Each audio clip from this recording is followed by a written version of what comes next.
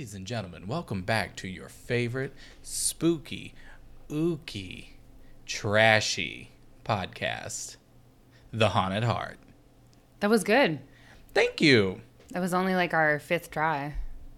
You shouldn't tell people that. Fourth try. Full should- disclosure.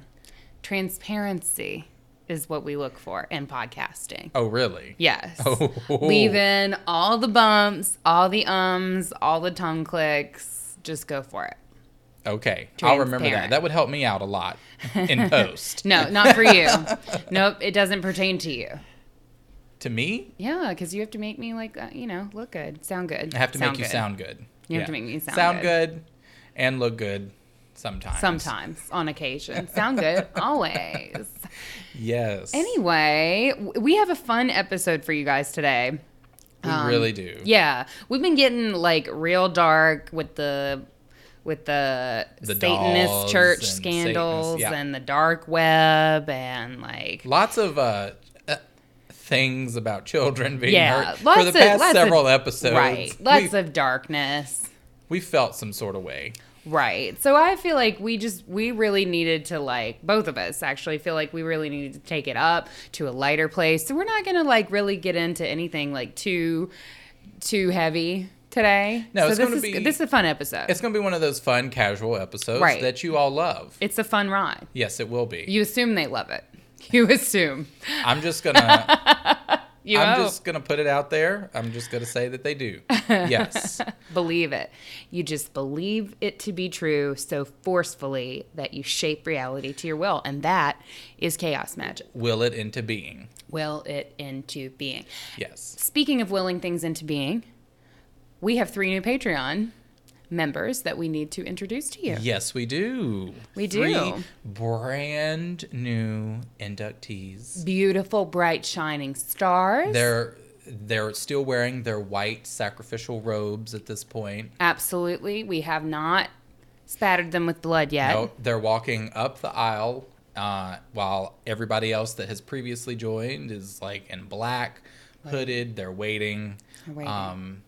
And they come up to us. I think it's like we've turned it into a deflowering thing. Mm-hmm. They might be a little uncomfortable with that. But you know what? Just ride it out. Mm-hmm. You'll get to a place of being comfortable.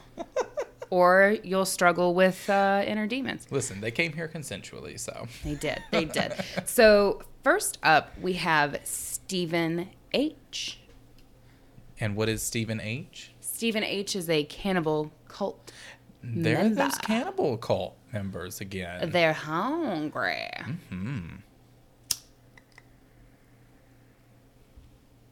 And next up is Jessica B. from our Stay Spooky Squad. Squad.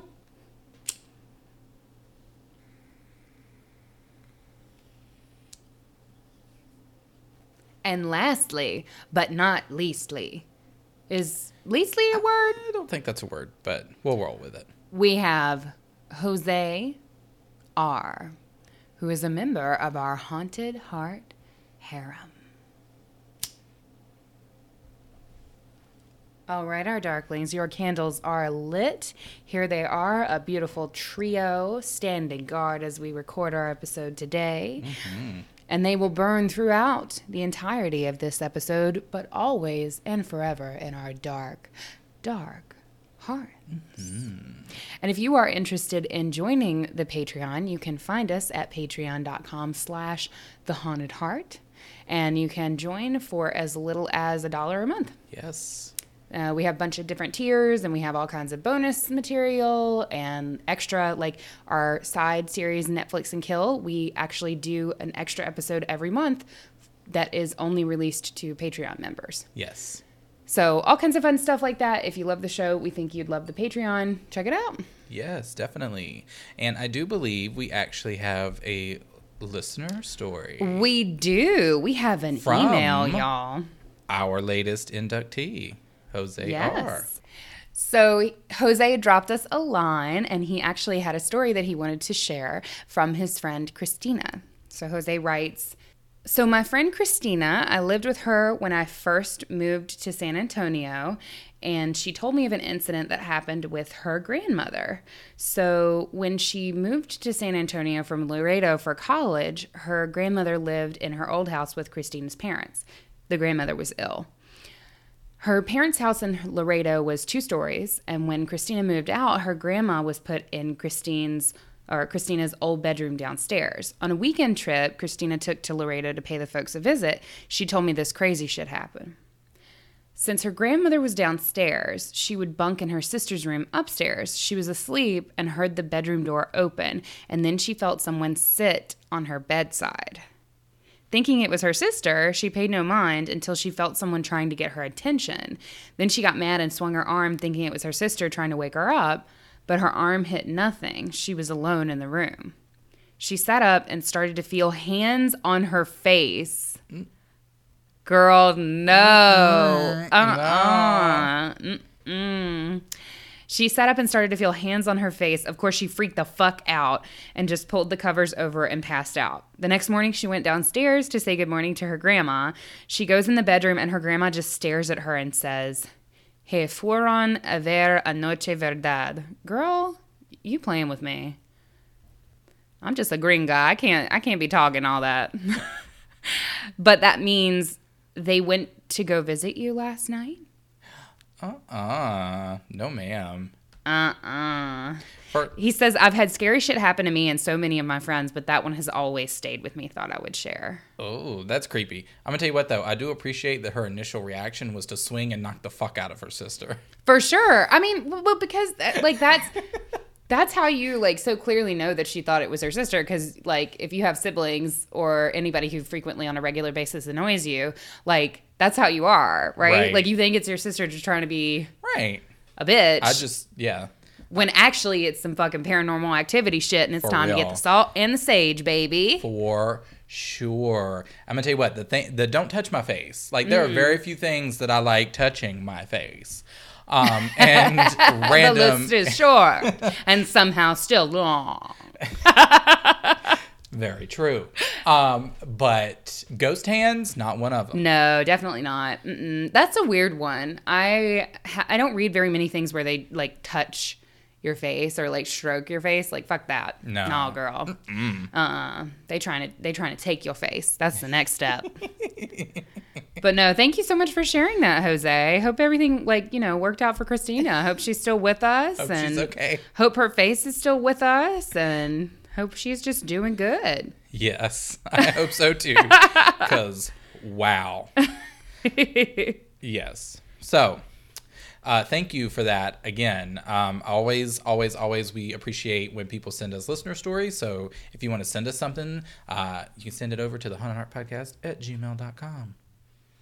And I think that leads us into what we're talking about today, right? Yeah, that's all our housekeeping. So we can... all I have to say... What? No, go ahead and say it. No, go ahead. You're very determined. No, I just have to say, so Dr. Katie... Mm-hmm.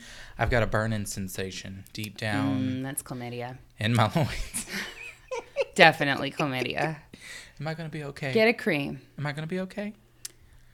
You will if you seek medicinal help. Well, what would you prescribe me?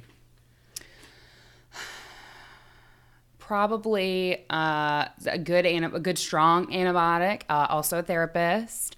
Probably a self-help book just to kind of get it all back on track. Recenter yourself, maybe some yoga.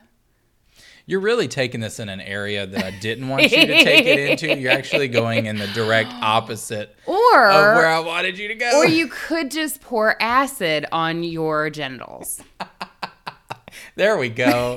Or you could do cocaine about it. Do cocaine about it. Do cocaine about it. So I was really excited for this because this is our probably... This episode was inspired by a meme. Absolutely. 100% inspired by a meme. So you know what? You can find inspiration in many places when you are trash. That's what happens when you're desperate. That's what happens when you are garbage. Garbage. What's that other meme? That's Vine. That Vine? That's yeah. Hey, thanks for checking in. I'm still a piece of garbage. Yeah, I wish that we could find the person who made that so we could ask if it could be our theme That song. should just be our intro. Yeah, right? Don't talk, just play that And then just go. Good. Yeah. And then just go. And then you guys just know. We won't have to struggle like we do. Mm-hmm. We'll still struggle, for sure. Always. Because then you have to intro that. Just because that's the way of life. Yes. So, episode 58, Ghosts in Your Blood. And that's your with a Y-E-R. Your blood. Just so we're specific. Yes. So the meme, if anybody doesn't know about it, the meme is that one that was floating around Facebook that says being an old-timey doctor would rule. Just drunk as hell, like, yeah, you got ghosts in your blood. You should do cocaine about it. I think that's one of the funniest memes. A top-tier meme. Definitely. It definitely high-quality meme. It's amazing. The doctor in that meme, by the way, appears to be on the phone, but it seems like it might be like an old school, like, what's it called? Like a stethoscope, but like he's not on the patient's... A stethoscope is not a phone. Right. It looks like it might be an old-timey version of a stethoscope, but he's okay. like not anywhere near the patient's heart, or lungs. So I'm not really sure. He's like on the like love handle. I don't really know what's going on there in that photograph. Okay, cool. But yes, so we all know. You always get people like, oh, it would be great to like. I would rock like this decade. I would rock like this, and some people who talk about like, oh, I just think it'd be so great living in the Victorian area. Who says that? Is that a thing? People do. I'm sure they do because they're like, oh, I love the aesthetic and the style. I just really love never showing my ankles. Some people do that. No, I was watching a Facebook video where this man and woman who live strictly in the Victorian era. Oh, God. So their home, like, it has electricity, but they don't use it. And then their bulbs, because they're like, oh, well, they did have electricity back then. But they have, like, old school, like... dim-ass lighting. Yeah. Like the old, like, filaments. Mm-hmm. The old filament bulbs. So it's shitty and they're blind. Yeah. Great. Yeah, so people... Do they also brush their teeth with cinnamon? Like, is that... They might. Do they live that life? They might. They showed a video of the one guy riding one of those big-ass bicycles with a huge fucking wheel. Just going down the road. Damn it, and I she's hate got hipsters. a fucking bicycle with a fucking basket on the front of it. Yeah. Hipsters are taking over this fucking country. It's time to do something, America. Stand up.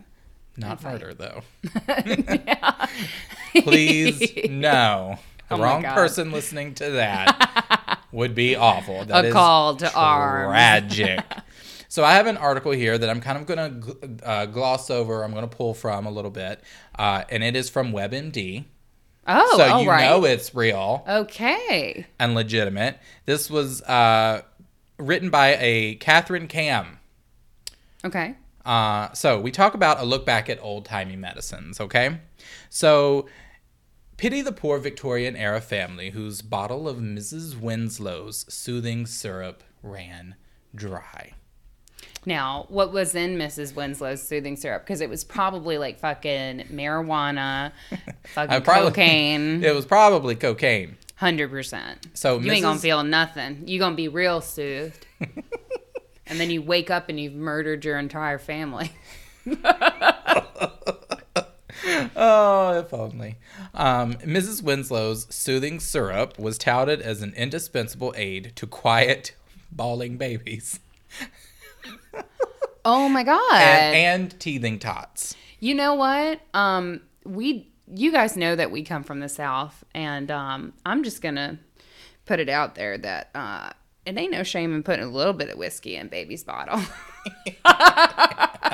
Just for them, That's what my stay grandmother... quiet nights. No, I'm serious. When I was sick, my grandmother gave me whiskey and honey. Yeah. Well, what funny that story, did, I don't know. No, when I was in college, I had walking pneumonia, and is that the same as sleeping pneumonia? No. Okay. It's just more active. No, it's a little bit different, but it was still really, really, really bad, and my lungs were super congested, and I had all these antibiotics and stuff to take, and I think I took I don't know. I had a steroid and an antibiotic, and I think I went through 2 different prescriptions, and it just wasn't helping, and nothing would give me any kind of relief until I started doing Mrs. Winslow's soothing syrup? No, like a shot of whiskey with a little honey in it. Uh-huh. And then I would do that every 4 hours, I think, or 3 hours. with a hot compress on my back, and that like made it so that I could fucking breathe. And obviously that's not going to cure fucking pneumonia. Like I'm not one of these like super crazy militant holistic healers who's going to tell you that you can just like put a crystal in your water bottle and cure yourself of cancer. But it did help. So there is something to some of the things that were like old-timey cures. Sometimes things work for a reason, but other times people just fucking put cocaine in you. Right. And make you feel great. Other times they just masked the problem. Right, exactly. But no, so Mrs. Winslow's soothing syrup had morphine in it. Oh, okay, good. Yeah, you're gonna be really soothed. No wonder you drink enough of it, you're gonna be so soothed your fucking heart just stops beating. That's why your babies were stopped bawling. No bawling babies for you, because they're dead. Yeah. So obviously today, no one would dream of calming an infant with morphine. But the Museum of Medicine is certainly wouldn't talk about it if they did. No. But the Museum of Medicine is littered with such discarded remedies. Remedies? King Ramses? I need some morphine. Some were fanciful potions that quacks concocted to make a buck, because that's mostly what a lot of these were. Mm-hmm. While others were legitimate and even revered. Treatments that eventually yielded to more enlightened science. So, for example, we had opium, which has a very tainted reputation these days. But we know that it was a favorite for doctors throughout history, especially to control coughing and diarrhea. Opium was regarded as an all-purpose drug. One physician called it God's own medicine.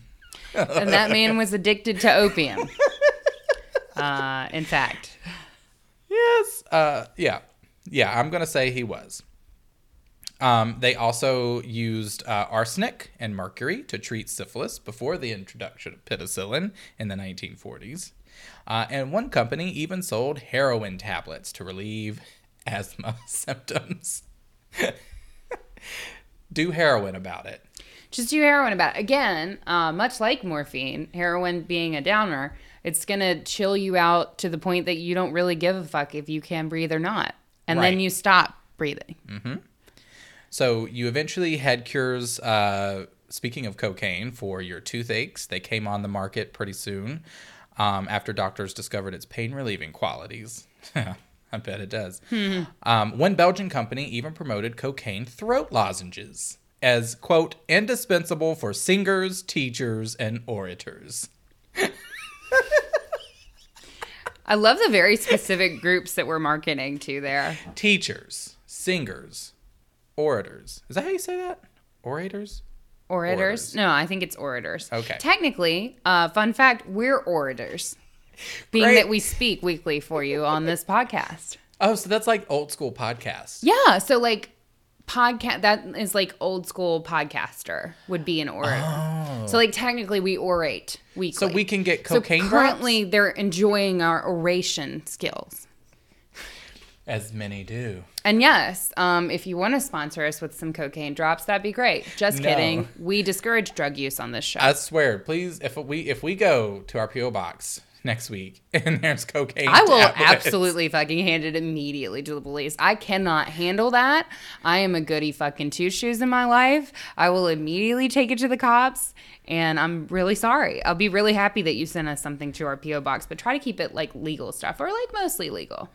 Yeah, I believe if I saw it, I would probably just like I'd give it to a homeless, maybe. Here, would you like this? A homeless? Oh my God. I wouldn't keep it, that's for sure. I'd either toss it or give it to the next person. Just pass it along. Here you go. Yeah. Technically, does that mean you're distributing though? Possibly. Immediately to the police. See, I don't fuck around. I'll toss it. All right, so while doctors of the late 1800s considered these drugs legitimate, a whole range of shady patent medicines, sometimes called nostrums, also flourished during this period. Now, I have to say I do enjoy the word nostrum. Is it nostrum or nostrum? I have always said nostrum, but I am a hick with no fucking raising, so I'm not sure. Whatever. Nostrum makes me sound like I'm trying to say Nordstrom's. No. Nostrums, whatever. I'm going to say nostrums. I think it's nostrums. So, people But that also makes me think of nostrils. Sorry, I'm having a hard time letting it go. Okay. Continue with your piece. So, with my piece. Continue with your oration. Okay, hold on. Let me just get my cocaine. Okay. People bought these nostrums from traveling medicine shows, and the cures beckoned boldly from billboards and newspaper and magazine ads, and you really could not get away from them. They were inescapable. So just imagine being in New York City and you've just got like fucking ads everywhere for fucking cocaine and heroin. Much different, but somehow not from what we see today. True. Which is just modeled on cocaine and heroin. Yes. And cocaine is just Coca-Cola. Yeah, well, no, didn't they used to put cocaine in Coca-Cola? Like it used to be an ingredient up until like the 1910s, right? Something. I didn't research that, but yes. Yeah, that's so weird. Unless that's a crazy like Mandela thing that everybody thinks, then we're not getting into that. No, we're not doing that. We're not going down that rabbit hole. We're not doing that, Kenny. I orated it, and thus it is true. Okay. Twitter will tell us. A lot of nostrums targeted female complaints. Vague female complaints, according to this article. Like hysteria, quote unquote, female hysteria. Yeah. Or menstrual cramps or hot flashes. You know, they weren't really the ladies of the time weren't really vocal about, you know, experiencing such things. But they were lining up to buy Lydia E. Pinkham's vegetable compound, which is one of the most popular women's remedies of the time. A vegetable compound. Don't know what that means. Is that like a salad? Like, what the fuck kind of, what? I don't know. It sounds like a soap. How is it administered? Is it like a weird paste that you like just paste down there? Or is it like, do you consume it? I imagine it's like a paste or a soap or something, because I don't know. I'm just imagining them just like packing your vagina with like fucking cucumbers and shit. Fucking not good. A vegetable compound. No.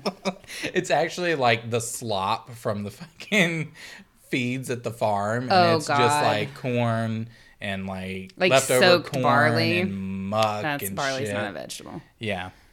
All right. Well, that was enough of that. Yeah. So plenty of other patent medicines flooded the American landscape, according to a history posted on the website of the FDA. They included fat off obesity cream. Bitch, where? Where can I Where get that? is it at? Where is this fat off obesity cream? Because, bitch, I'll be first in line. There were also Make Man tablets. Make Man? Make-Man tablets. Was that like for impotency or whatever? I'm not sure. Oh, interesting. Okay. Not quite sure. And there was also an anti-morbific liver and kidney medicine. That was a word. Anti-morbific. Don't know what that means. Anti-death? Anti-morbid, prevent your liver and kidney from dying. Yes. Cool. Sounds good to me. And it was also touted for, quote, weak hearts, weak blood, weak nerves. Okay, so just weakness. Yeah. Okay. That was a thing back then because they didn't really know what it was, so you just had a weak heart. Your blood was weak. You are weak. I think that's actually still like the Go Army commercials like of today. Like I think that they probably took that refrain. I think. Possibly. And you also had a Dr. Bonkers Egyptian oil. Oh, okay. I don't know about y'all, but I'm not going to take anything prescribed from a Dr. Bonkers. He sounds like Patch Adams, but like if Patch Adams was actually a fucking terrifying ass clown. Like I'm seeing Pogo the Clown in a fucking doctor's coat. Oh, totally. Coming in to administer Egyptian oil and fucking strangling you. What is Egyptian oil? It's probably his semen. I'm going to be honest with you. It's probably semen. That's more than likely what it was. And 100%. Well, you took Egyptian oil to help cure your colic, cramps in the stomach and bowels, and cholera. Mm-hmm. So that's what that was. Okay, good. Another classic that some people might have heard of was Mac Mahon, the Rattlesnake Oil King's Liniment for Rheumatism and Catarrh. Yes, I was actually going to talk about this, that snake oil was actually like a real thing. Because Yeah. we hear about like the snake oil salesman being somebody who's like slippery and out to trick you, but like actually it's a real thing. Snake oil was a thing. Yeah, they used that to cure congestion, mostly from the common cough or cold. Yes. So, some patent medicines simply took a scattershot approach. In 1862, there was a mixer's cancer and scrofula syrup claimed to treat cancer, tumors, abscesses, ulcers, fever, sores, goiter, catarrh, salt rheum, scald head, piles, rheumatism, and all, quote, all blood diseases. Scald head. Yes. Now, what are we talking about there? So Is that researched being that. bald? No, Is that baldness? No, I looked at It's that. either baldness or it's venereal disease. Which head are we talking about? Scald head. So I looked at that because I was like, what the fuck is scald head? Apparently it's a disease. It's kind of like, almost like where you lose your hair. Mm-hmm. I can't think of the term. Alopecia. It's kind of like alopecia, except it's like you've got like scabs and stuff, and your hair is kind of falling out. So Okay. kind of like almost exactly how it sounds. Like your head looks burnt and Like scalded. Yeah, Yeah. like scalded, but very not pretty. Traumatizing. Not pretty.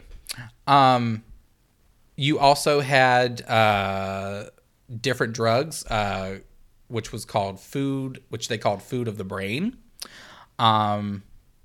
which was supposedly a safe cure for headaches and nervousness and insomnia and all sorts of crazy shit. I mean, you had elixirs and pills that everybody you had these elixirs, these pills, these nostrums for literally almost everything under the sun. They also invented a dizzying array of devices such as electric insoles and magic shoes to cure sore feet and crippling conditions. And there was also, in the 1800s, a health jolting chair. And it resembled a garden variety armchair, but it was rigged with springs and levers. Its advertising promised that the chair would give, quote, efficient exercise to the essentially important nutritive organs of the body.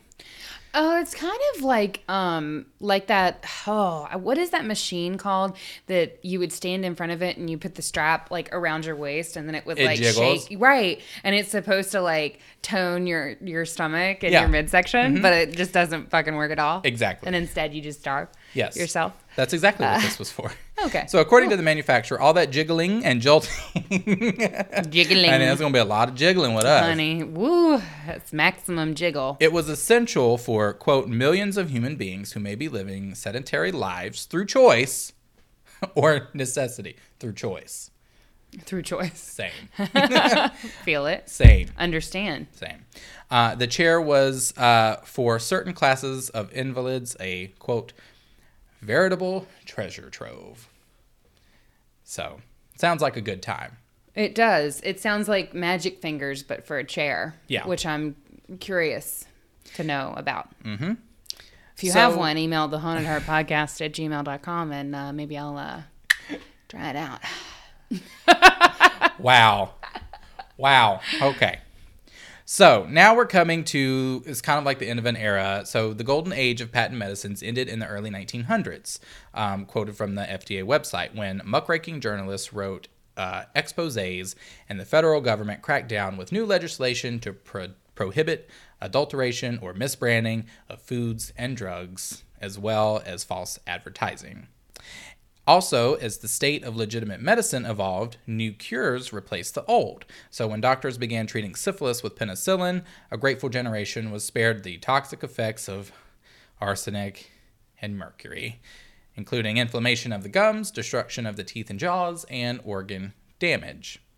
Opium and other addictive drugs also fell by the wayside once scientists realized their pitfalls, and Novocaine replaced its predecessor, cocaine, as an anesthetic. Okay. I like that Green Day song. Give me Novocaine. It's one of my favorite songs. That album is so fucking good. Mm-hmm. Like, American Idiot, it's been sort of, I guess, eclipsed is the word that I'm trying to find, by the fucking stupid musical that they did. I'm sorry if you like that musical. I ignored it. I'm a huge Green Day fan, and I cannot do like the Broadway sound on Green Day songs. I just can't. I'm too angsty. Yeah. I'm too angsty teen. Yeah. But that the American Idiot album is so fucking good. Oh, totally. It's amazing. And then 21 Guns happened. Yeah, I like that song, 21 Guns. But whatever. No, that album though, it was like that album was so disappointing. Anyway, it's fine. We're gonna move on, Katie. It's an old wound. We're gonna move on. Put some salve on it. Put some snake oil on it and let's go. Yeah.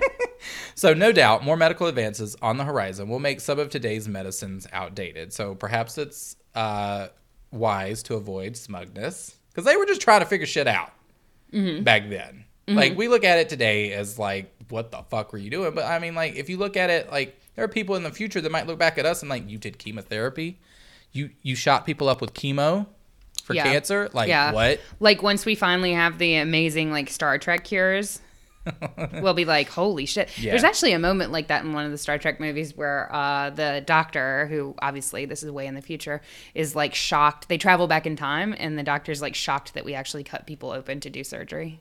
He's like, barbarians. But that's true though. I mean, who knows what, that will look like. I mean, because we do all sorts of crazy shit with chemo, Botox, all of that stuff. So, right.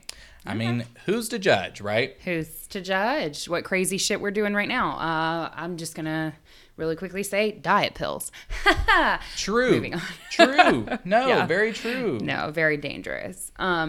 Cool. So that's like a very brief overall like history of like medicine. I don't claim to be a doctor. No, neither. Definitely. We are definitely not doctors of any kind. No. So, I don't know, like I, don't really have too much of an opinion on this. I just know that cocaine and heroin and mercury are bad to ingest. Yes. So you probably shouldn't do that. Maybe don't. Yes. Well, I'm always a proponent of trying to do as much as you can with lifestyle changes and shit like that before you start going on medicine just in general. And that's not what this episode's about. But I just think that like, I'm not the person who's like, holistic healing will help you with everything. Just put this like fucking, like I said earlier, just put this fucking crystal in your water and then you'll be totally fine. Can I just say, when you said that, I thought you were going to say put the crystal in your vagina. No, that's a thing. Yoni eggs. That's a thing. And that's a thing. Okay. Don't do it with porous things. Like the fucking shit that Gwyneth Paltrow is selling on her site, Goop. Like, don't fucking do that. Okay. Because bodily fluids soak into porous things. You need to use a metal. Okay. Or something with a real strong coating. But actually, that is helpful because it helps the muscles of it helps your pelvic floor be stronger. So you don't have a weak pelvic floor. Yes. Okay. You don't want a weak pelvic floor. Okay. That's what's keeping everything in.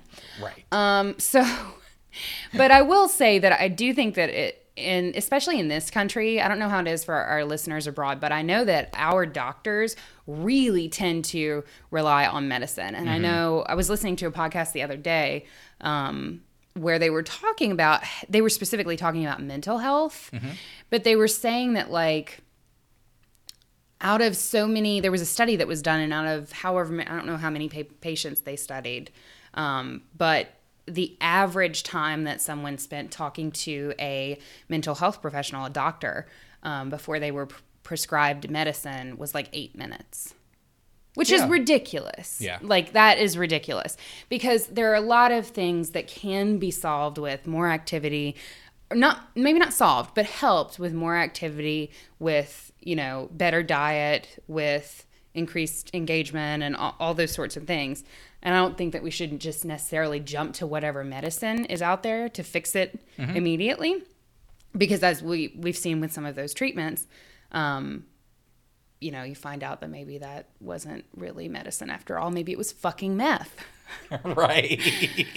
I think there's a healthy balance. All there right. is. So like, obviously healthier lifestyles, like what doctor isn't going to tell you to like, you need to exercise, you need to eat, healthy, whatever. I mean, and that's just fact. That's just very like basic health 101 when you've got your fucking book in elementary school and it's got the little cartoon kids on it, and it's got like eat your vegetables, that sort of thing. We all get it. It's so critically important, and I think its importance is underplayed sometimes. But that's not to say that like if you need medicine, take your fucking medicine. Right. And it's not to say that you won't ever be in a situation when you do need medicine. Like fucking take antibiotics, you need them. Right. To get better when you are sick.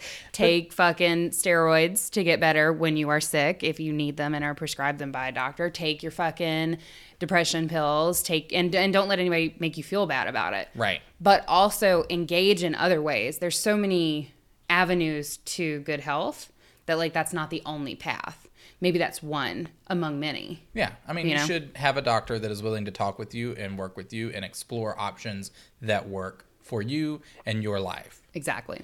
And that's our official stance on health. Mid-episode PSA. And that's our stance on health. And that was Health Class Corner. And healthcare should be affordable for all. Anyway.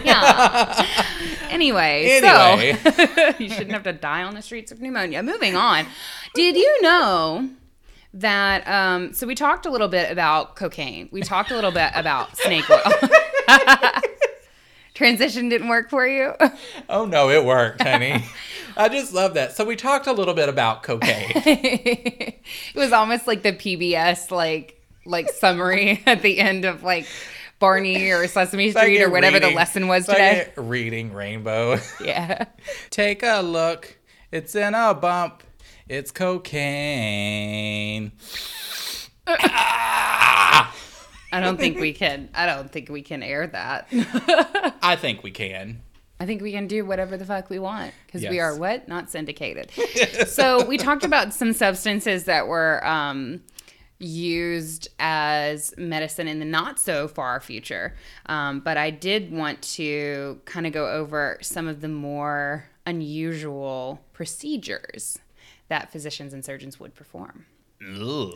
Yes. So first off, we have hemiglossectomies. So let's pause. Yeah. Hemiglossectomies. Hemiglossectomies. Yes. Hemi. Yes. I don't know how to break down this Right. word. Interestingly. Ectomy means, I do know ectomy means, from the one semester of medical terminology that I took 10 years ago, means to remove. Yes. And apparently gloss is remove tongue. Your gloss? Oh. Tongue. So basically this involves cutting off a part of the tongue. Oh. And this is exactly what some 18th century physicians did in order to, any ideas? To cure a bitch that lies too damn much. No. You got a lying ass bitch, cut her tongue out. To stop patients from stuttering.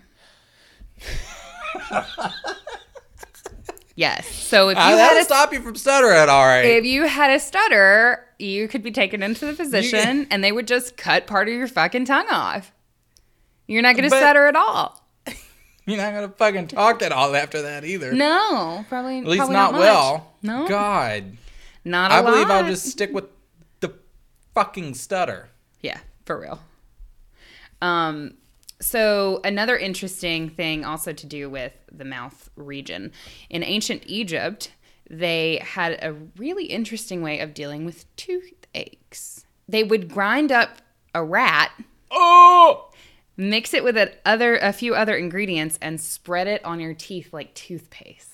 Ew. Just oh my God. Make it feel all better. Baby, I don't think that's how that works. Here's the thing. I'm not so sure that it cured the toothache, but I'm definitely sure that it cured the patient of ever going back to the fucking ancient Egyptian dentist. The fucking ancient dentist is like, well, you had any return customers? We'll just pull this shit. He's like, I'm curing everybody. Nobody's coming back for a second visit to me. I have cured everyone with my fucking rat paste. Horrifying.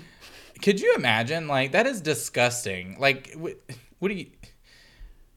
how do you not vomit is what I'm trying to figure out. Yeah. I mean, I think there was probably plenty of vomiting involved. That's just the pain leaving the body.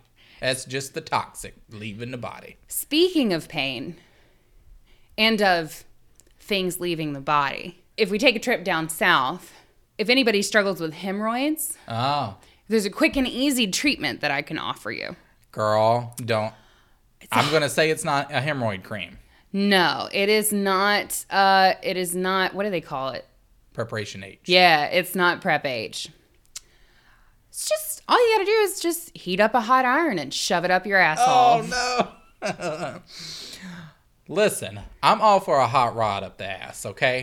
But not literally from the blacksmith shop. No. Yeah. No, girl, just deal with the fucking hemorrhoid. I'd rather fucking not sit down. Just not sit down ever. They come to the doctor and you just see them heating up the fucking rod, and it's just like red with fucking heat. And they're like, okay, bend over, sir. I'm good. You know what? No, you know what? I'm just going. You know, it just popped right back up inside. It's fine. Pop it right back on up in there. I'm good. And he's like, the doctor's standing there with the fucking rod, and he's like, well, sit down then. And then you just like slowly have the most uncomfortable sit ever. Everything's fine. There's a fucking tear. Silent tear. Tear rolling down. I mean, I guess it would cure it, bitch, because it would burn your fucking hole out. It would just straight cauterize. You wouldn't shit again. You wouldn't. What would happen? I just don't understand. What's the thought process behind that? I guess it's like the thought process of like cauterization. Like with a wound, you just cauterize it. Cauterize your fucking butthole out. I know. Flexibility is important there in that region of the body for all reasons, for everyone. I think, don't you just fucking cut it? Yeah.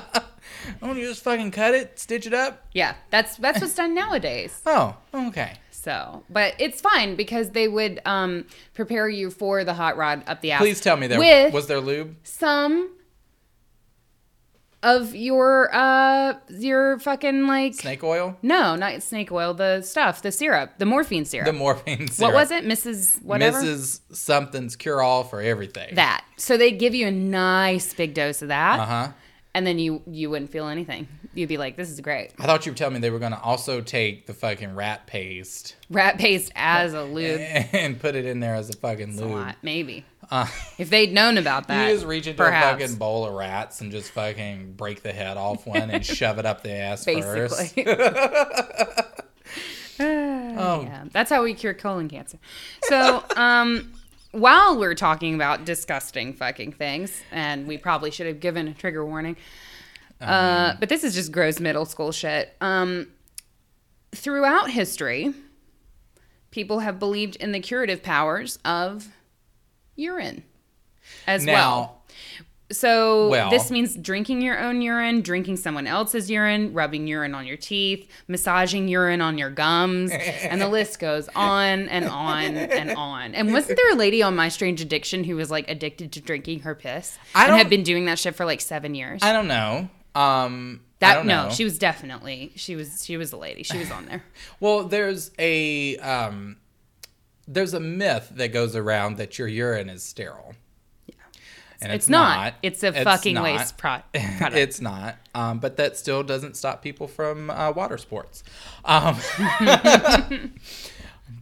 You know, hey, whatever floats your boat. No judgment here, but I just don't think that rubbing it on your gum. What was that? It was like for toothaches? I don't know. Gum disease? I don't know. It was just supposed to be good for you. Whatever ails you. No, but you do see, what's his name? The guy the survivalist who drinks his own urine to survive. I mean, I think that's like, if you're in a situation where you have to keep, Bear Grylls is who you're talking about? Maybe. Where you have to fucking stay alive? Yeah. Sure, okay. Drink your own fucking urine. You have to live, baby. Like the most important thing is you live. But if you're over here, that episode of My Strange Addiction, I'm sure somebody remembers it because like she was so gross. She had it was kind of sad because she had cancer. And then she got treatment for it, but she was so scared of it coming back. So, like, she would drink her own urine to prevent cancer from coming back because she heard that, like, in ancient Egypt, that's how they would prevent cancer or whatever. Yeah. I'm going to say no. Doubtful. I'm going to say no. But I just remember that, like, you know how they, at the end of that show, they, like, give you an update on them that's like, oh, you know, this person quit eating drywall and they're living a great life. Or, you know, this person decided to not, like, chronically masturbate every second of every day in public. Like, you know? Yeah. I remember that her update was like, nope, she went back to drinking piss. And that's where we are. And that was the end of the episode, and it was really triggering. You know what? You know what, though? She probably has, I mean, hey, there's something for everyone. So I'm pretty sure she's got a kink following. Maybe. So changing gears a little bit, coming back up north, if you will. Okay. We're going to talk to the nipples. Yeah. No. Oh. Actually, to the head. Okay. The old cranium. Yes. So now we're going to talk about mental health, which, of course, is a... Oh, I'm sure they got this one right. Wonderful topic. It's well known how great the sanatoriums of the 1800s and early to mid 1900s were for those of us who struggled with mental diseases and disorders. Mental diseases like being a woman. Yeah, like just being female. I have a whole separate section on that. Any number being of things. Everything we are together being collectively here on this show. Enjoying your power, your sex, like all of that. We definitely would have, this podcast would have landed us in a sanatorium. Well, hey, that's how we know we're doing it right. Yes. And in that sanatorium, they may have performed a procedure called trepanation. Wait, Maybe. Or probably? Probably. Most likely. Okay. So trepanation, actually for us, most definitely. Trepanation was a surgical invention in which a hole was drilled into the patient's skull in order to release evil spirits. So like a lobotomy? No, not a lobotomy. Lobotomy has to deal with soft tissue. Oh. Lobotomy was where they would go up your nose and they would locate a region of your brain that dealt with like impulse and personality. Mm-hmm. And they would just take like basically what looked like a chisel and they just go... And they would damage that section of your brain. I read that because it was either up your nose or through the corner of your fucking eye. Yeah. Yeah, it was very scary. But that was damaging the gray matter of your brain to alter your personality and make you a fucking zombie person. But don't they kind of still do lobotomies, don't they? No. Or no? No, I don't think that there's been a lobotomy performed in many years. I could be wrong. Twitter, let me know. Lobotomy expert on Twitter. Because they will let you know. Actually, yeah. No, I don't think At the Haunted Heart, actually, as a lobotomist. I think phlebotomists are things. They mess with blood. Phlebotomist is the blood, yeah. But lobotomists, I don't think that's a thing anymore. Because it was fucking terrifying. But they still can do it chemically. And do it chemically. So, yeah, that reminds me of the movie Loved Ones. I reviewed it in our first episode, but where she drills a hole right into the fucking middle of his head, and then they pour like a fucking mixture of like Windex and like chemicals into the fucking brain. It just fries your fucking brain. Yeah. Jeffrey Dahmer did that as well when he was trying to create his love zombies. And then he would bring back. Yeah, he would drill into the skull and the top of the skull, and then he would pour in a mixture of all kinds of horrible things. Fuck. That terrifies me. Yeah. So anyway, this trepanation. You may be thinking that hole is really small, right? Because there is a procedure in modern medicine called a craniotomy. And that's when there's like blood buildup around or in your brain. To release the blood. Yeah, you use it to release the pressure because if your brain is under so much pressure, it'll just like... Yeah. Whatever that is. Us as doctors trying to tell us, so we're going to have to drill this hole in your head to release the blood, because if not, then your brain's going to... Yeah, basically, yes. And that is why we were podcasters. Are you performing the surgery? will it be you? Oh, yes. I listened to a podcast episode just before. It's going to be fine. So here's the hole. Oh, my. And we'll post this picture for you guys. But well, that hole's big enough to fuck. It's a gigantic... No, you can't say that. That's something that a serial killer would say. It's definitely the size of, like, your fucking, like, eye cavity. Yeah. Like, it is far too large a hole. I think the evil spirits could probably squeeze out a crack. You know what I mean? Mm-hmm. Like, if we're just trying to let a couple out, I don't think we need to do it for, like, the wide load evil spirits. They'll squeeze through. Like this is, like, Definite fart joke material here. Maybe somewhere in Evil there. spirits out of a crack, wide load. Somewhere in Just there. Fucking go. I'm just laying that groundwork. No, I watched a short horror story one time about this procedure, where you think it's the doctor who's like the evil one because he's got this like little girl, and he's like performing this like nasty fucking experiment on her, or what you think is, and he like fucking cracks open her skull, but then there's actually a fucking demon inside of her that comes out, so he was actually helping her, but then it was the demon inside the girl. It was a little twist ending. It was really good. I don't know nothing else about it, but I'm familiar with If you can find trepidation. it, maybe you should post it on like, Patreon or something. I'm familiar with Trepanation. Trepanation. Good. Cool. Good job, Dr. Kenny.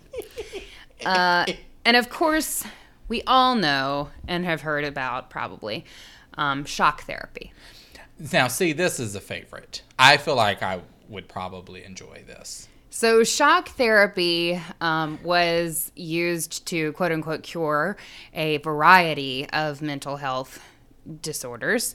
And it was used to cure everything from schizophrenia to bipolar to depression to anxiety before they really had a word for anxiety, all kinds of things. But I actually found out about one use of shock therapy that I didn't know about prior to researching for this episode. Mm-hmm. Impotence. Oh, interesting. Apparently, in the past, medical companies advertised shock belts that would deliver a bolt of electricity to your genitals in order to decrease impotence. Wow. Okay. Doesn't sound entirely like not pleasurable, but somehow I'm feeling like it would probably be too much. Yeah, I can see that. I think it probably would be. I don't know. Would I try it if offered the opportunity? Probably. Listen, I'm not wholly against shock therapy. Just depends on the amount of volts. Like, I could see it being like kind of fun. Oh, I mean, if we get into like vibrators and stuff, then some of us perform shock therapy quite frequently. We shock people every week. Yeah. With this bullshit. Yeah. So, interestingly, that kind of transitions into my next sort of topic that I wanted to talk about by way of the genitals. Yeah. And that is female hysteria. Oh, this is a fun one. Yes. So female hysteria is one of my favorite topics to read about. There's a really good book by Rachel Maines called The Technology of Orgasm, Hysteria, the Vibrator, and Women's Satisfaction. There's also a really good like stage play called In the Next Room, or The Vibrator Play by Sarah Rule. You can check that one out if you're interested in it, but you don't do all the like medical mumbo jumbo long version reading. Mm-hmm. That's kind of like a script that's a lot easier to get through. But it's a really, really fascinating sort of medical diagnosis because it basically referred to any and every time a woman said something that a man didn't enjoy. Oh, shit. Or was acting bitchy, or was acting like they had their own fucking free will, or that they were a fucking human being. You know, all those pesky problems with women when they get too big for their britches, as they say where I'm from. Oh, women couldn't wear britches. True. They wore breeches with two E's. So female hysteria was a diagnosis that was basically given to any time a woman was doing something that was not, quote unquote, societally acceptable. Now, how do you know what's societally acceptable? Who Ask fucking a man. knows? Ask Yes. a man. Yeah, basically that. But the treatment for female hysteria was very interesting. So, there was, and this has been studied for like a really, really long time. It goes all the way back to 500 BC with Hippocrates, who suggested that a variety of ailments seemed to affect females instead of males, and that perhaps those ailments could be traced back to the womb because that was the inherently female body part. So Hippocrates actually believed that the womb was a free-floating, wandering animal. And that when it moved into an unexpected place or got too close to another organ, problems would arise. So the word hysteria actually stems from the Greek word for uterus, which is hystera. Yeah? Yes. So a couple hundred years later, then we have this Roman physician whose name was Galen, and he theorized that hysteria, this movement of the womb, like it's a fucking like gerbil crawling around inside us. This fucking chest burster inside fucking women. Which honestly, for me, that's a positive affirmation for my uterus. I'm kind of into that image of my uterus as Being this beastly creature that just fucking, yeah, absolutely. I'm into it. So Galen theorized that this movement of the womb was caused by sexual deprivation. Women who were married had an easy fix for this. Simply enlist their husbands to help them out. However, for unmarried women and widows and those who were devoted to the church, things weren't so easy. So Galen proposed the groundbreaking idea of pelvic massage. And supposedly this massage brought the intended cure, a, quote, hysterical paroxysm. Ooh, hysterical paroxysm. You might be more familiar with what we call it today, an orgasm, girl. That O. I gave him a big O. Next time I'm going to be like, oh, I'm so close to hysterical paroxysm. Could you imagine hearing that in a fucking modern day porn? I'm going to give you a hysterical paroxysm. And Katie's like, oh, okay. Interesting. Sounds good. Sign me up. So in his notes, Galen wrote a detailed description of his technique and its desired results. Quote, following the remedies and arising from the touch of the genital organs required by the treatment, there followed twitchings, accompanied at the same time by pain and pleasure, after which she emitted turbid and abundant sperm. From that time on, she was free of all the evil she felt. End quote. Sounds like a good time to me. I mean, come on. From that time on, she was free of that evil. Yes. Girl, don't I understand. Until it built back up. See, that's the thing. That's the reason why Katie could never be in a fucking asylum in this time period. Because she just keep coming back. I would need all kinds of treatment, Doc. Doctor, the evil is back. Absolutely. The evil is back. The evil is here. I'm over here like fucking Donald Pleasant. Fucking Donald Pleasance in Halloween. The evil is here. 100%. Except me with like crazed hair and like fucking bags under my eyes. Yeah, because like, you wouldn't have any fucking access to like, you know, filters. Bathing or like, yeah, or filters. Yeah, but I'm just going to say bathing or anything. And you're just going to. Yeah, it's a lot less sexy than you think when we get into the details. So we're just going to leave it at that. So Galen's technique actually became medical canon. So from then on, medical professionals would cite his technique. Of course they did, because they were fucking male doctors. Right. Fucking, of course they did. Of course they did.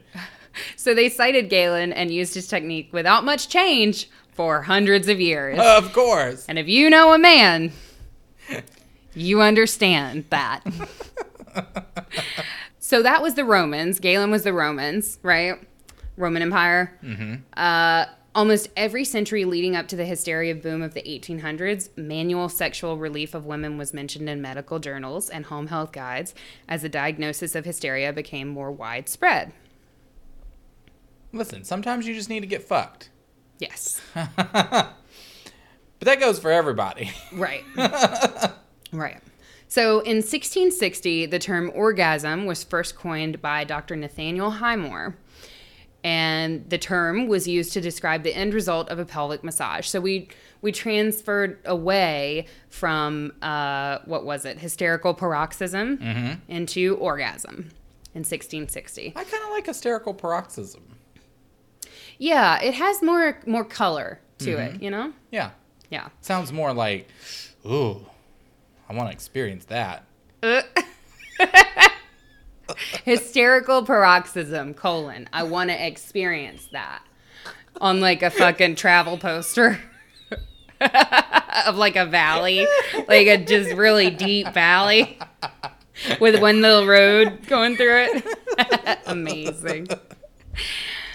So Dr. Highmore, the man who coined the term orgasm. Did he also coin the term hymen? Like, no. Okay. His name is spelled Highmore. I know, but like. No, but it's High. Oh. Yeah, not H. I was hoping there was a relation. Missed opportunity. There. No. But he was a really smart man, and he pointed out that achieving the desired end result of orgasm was no easy task. And he equated it to, quote, that game of boys in which they try to rub their stomachs with one hand and pat their heads with the other. That's what he equated, trying to give a woman an orgasm? Yes. And it's a fitting comparison. It's very tricky. See, you're fucking it up already. It's out. I don't know. We can see.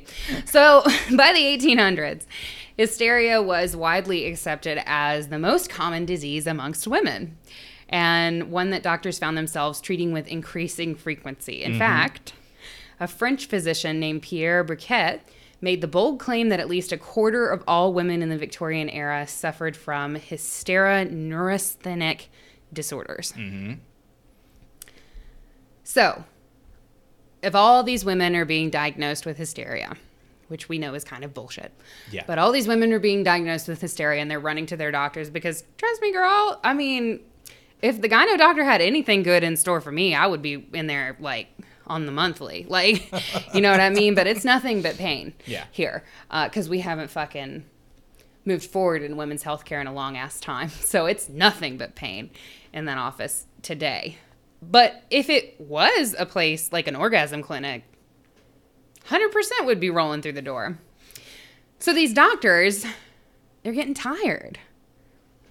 Because it takes a lot, right? Like, as our boy Highmore said, it's really complicated.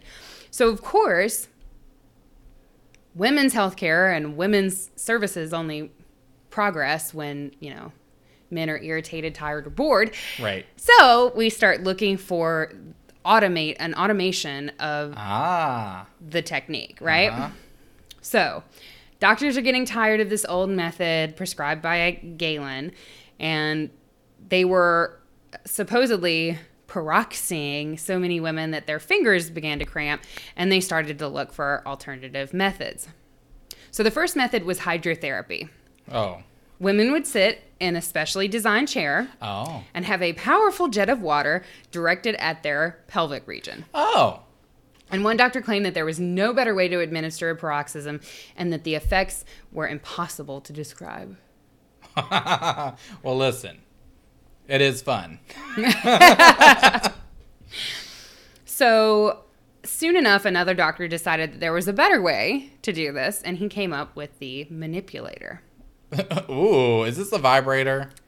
Is that what a vibrator is? It's it's the progenitor of the vibrator. So the manipulator was a large and cumbersome table with a hole in it, in which was placed a vibrating sphere atop which women would sit.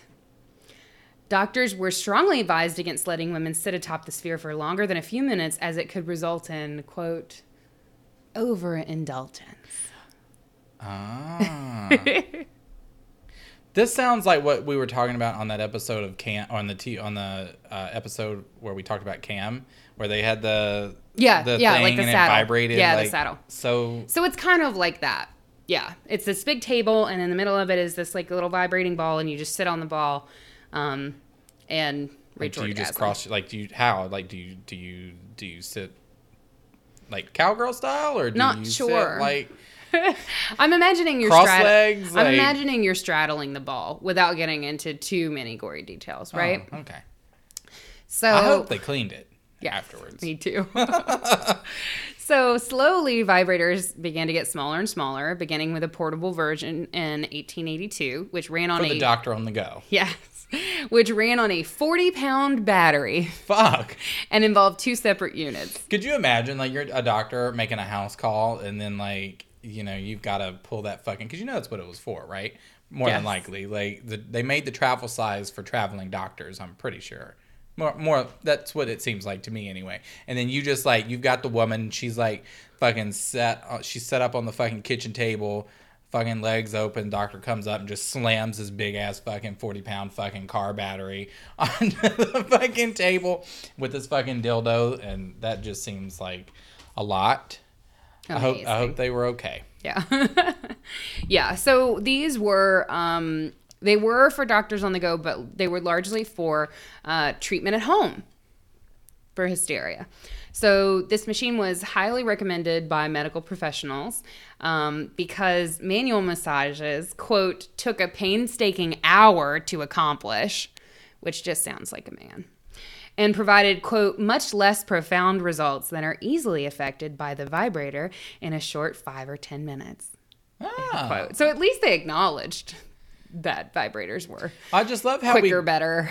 Well, that's what I'm saying. I just love how we go from like, okay, we've got the doctors, they're doing it, and then they're like, I'm fucking tired of doing this, so then let's create a machine to do it for us. And now we're nervous about it. Now we're scared to use It's them like the man has they're too created good. the monster. Yes. And is now fighting against. Very Frankenstein-esque. True. Very true. I never realized Just that relation. embrace it. Just embrace it. So by the early 1900s, the vibrator had become more portable, more affordable, and to many women's delight, more private. Because obviously, if I have to lug a fucking 40-pound battery into the next room, right, and turn that shit on, there ain't no masturbating in You secret. can probably hear it. Right. It probably sounds like a fucking like leaf blower. Fucking next door neighbor in the flat over. For sure. I mean, they're It's like- definitely gonna know about your hysteria, girl. You ain't gonna get no like. They're trying to have private tea time. next door, and you just hear. For sure, you're definitely not gonna be able to hide that from your spouse. But by the early 1900s, they've become much smaller, and so a lot more private.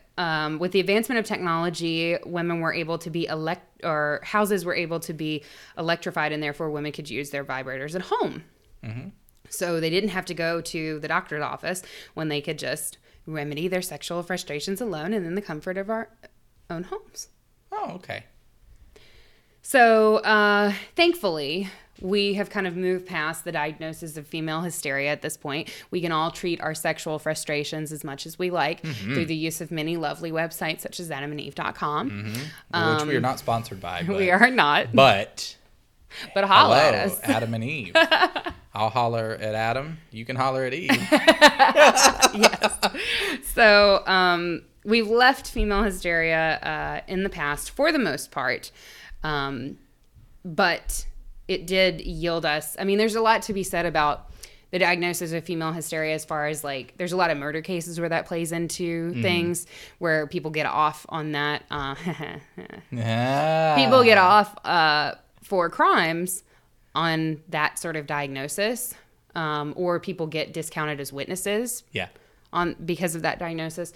But the one good thing it did do is give us vibrators. Yeah. So out of all of this, we have ended with, we have vibrators. 100%. I wanted to end it on a positive note. So to all my sisters and brothers, there we go. No, yeah, that was interesting. One old-timey treatment we don't have to be wary of. Exactly. Unless your vibrator has cocaine on it. Yes, none of that. Not a good choice. Don't do it. Here's this mercury vibrator. No. No, please don't. No. Although I bet that was probably a thing back in the day. I'm sure. I'm sure they mixed and We're matched. just going to use this fucking mercury as lube. Although that would be really pretty, but very scary. I don't imagine it would be effective because mercury is very, like, slippery. Doesn't it, like, evaporate? Yeah. But yeah, slipperiness is definitely not what you want in a lube. But in a different kind of slippery. Like, it's not going to adhere to your it's not going to make anything lubricated. I guess. All right. I'll take If you're your word into for that, it. let us know. Let us know your thoughts on it. Anyway, but no, we also have, before we close out the episode, we just have like a little small announcement that we would like to make. We do. So, yours truly will be attending the True Crime Podcast Festival in Chicago, Illinois. In big Chicago, the Windy City. Big old Windy City, honey. But I hope we don't get blowed away. We gonna blow away like Dorothy. That was Kansas. Oz. Dorothy was in Kansas. I know that, but it's like... I wasn't talking about where. I wasn't talking about the location. I was just talking about being blown away because it was a windy city. Yes. So we will be in Don't Chicago. Don't you ever. I'm a gay man. Don't try to fucking educate me on the fucking Wizard of Oz. Bitch. Anyway, continue. I think we should take it back. Especially because at the intro you said, so we will be... You took the saddest breath. You took the saddest breath. If you're into Mercury as Lube, let us know. Yes, definitely do. Maybe not. Maybe not. No, keep it to yourself. Maybe so. thehauntedheartpodcast@gmail.com. Anyway, you can address it just to me.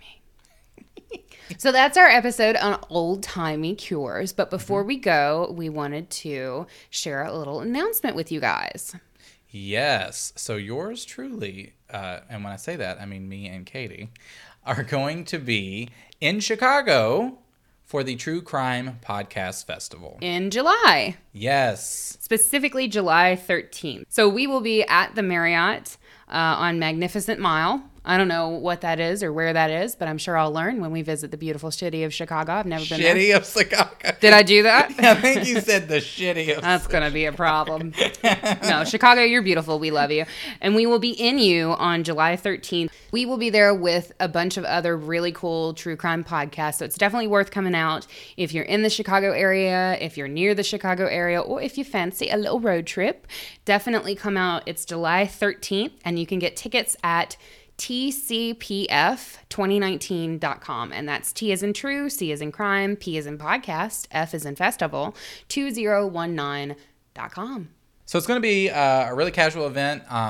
We'll be walking around and just talking with people. We'll probably have some merch there as well that you can buy and pick up. And, you know, we might grab a beer afterwards. Absolutely. Or something else because I don't drink beer. Yeah, maybe a cocktail. I have a maybe cocktail. Nice cocktail. I have a cocktail. Maybe. Yeah. So July, look out for that. We'll remind you guys a couple times about it, but definitely get tickets now because I know that they're only selling a certain amount of tickets. And I think as we get closer to the event, the price goes up. Yeah. Up. So tcpf2019.com if you're interested in hanging out with us, and let us know that you'll be there. Yes. So if you want to plan your trip to Chicago, or if you just want to hang out with a bunch of cool people all the time, you can join our Facebook group. Mm-hmm. Search the Haunted Heart Podcast, and that will pull up our group. It is a closed group just for the privacy of our members, but if you request to become a member, our member of our Murder Mod Squad will approve you, and then you can get up in there and see all the Haunted Heart happenings and such. Yeah. We're also on Instagram at The Haunted Heart Podcast. We're on Twitter at The Haunted Heart. If you ever want to email us, we're thehauntedheartpodcast@gmail.com. And I think that's it. Yes. So until next time, or until we see you in Chicago, you guys gotta stay spooky.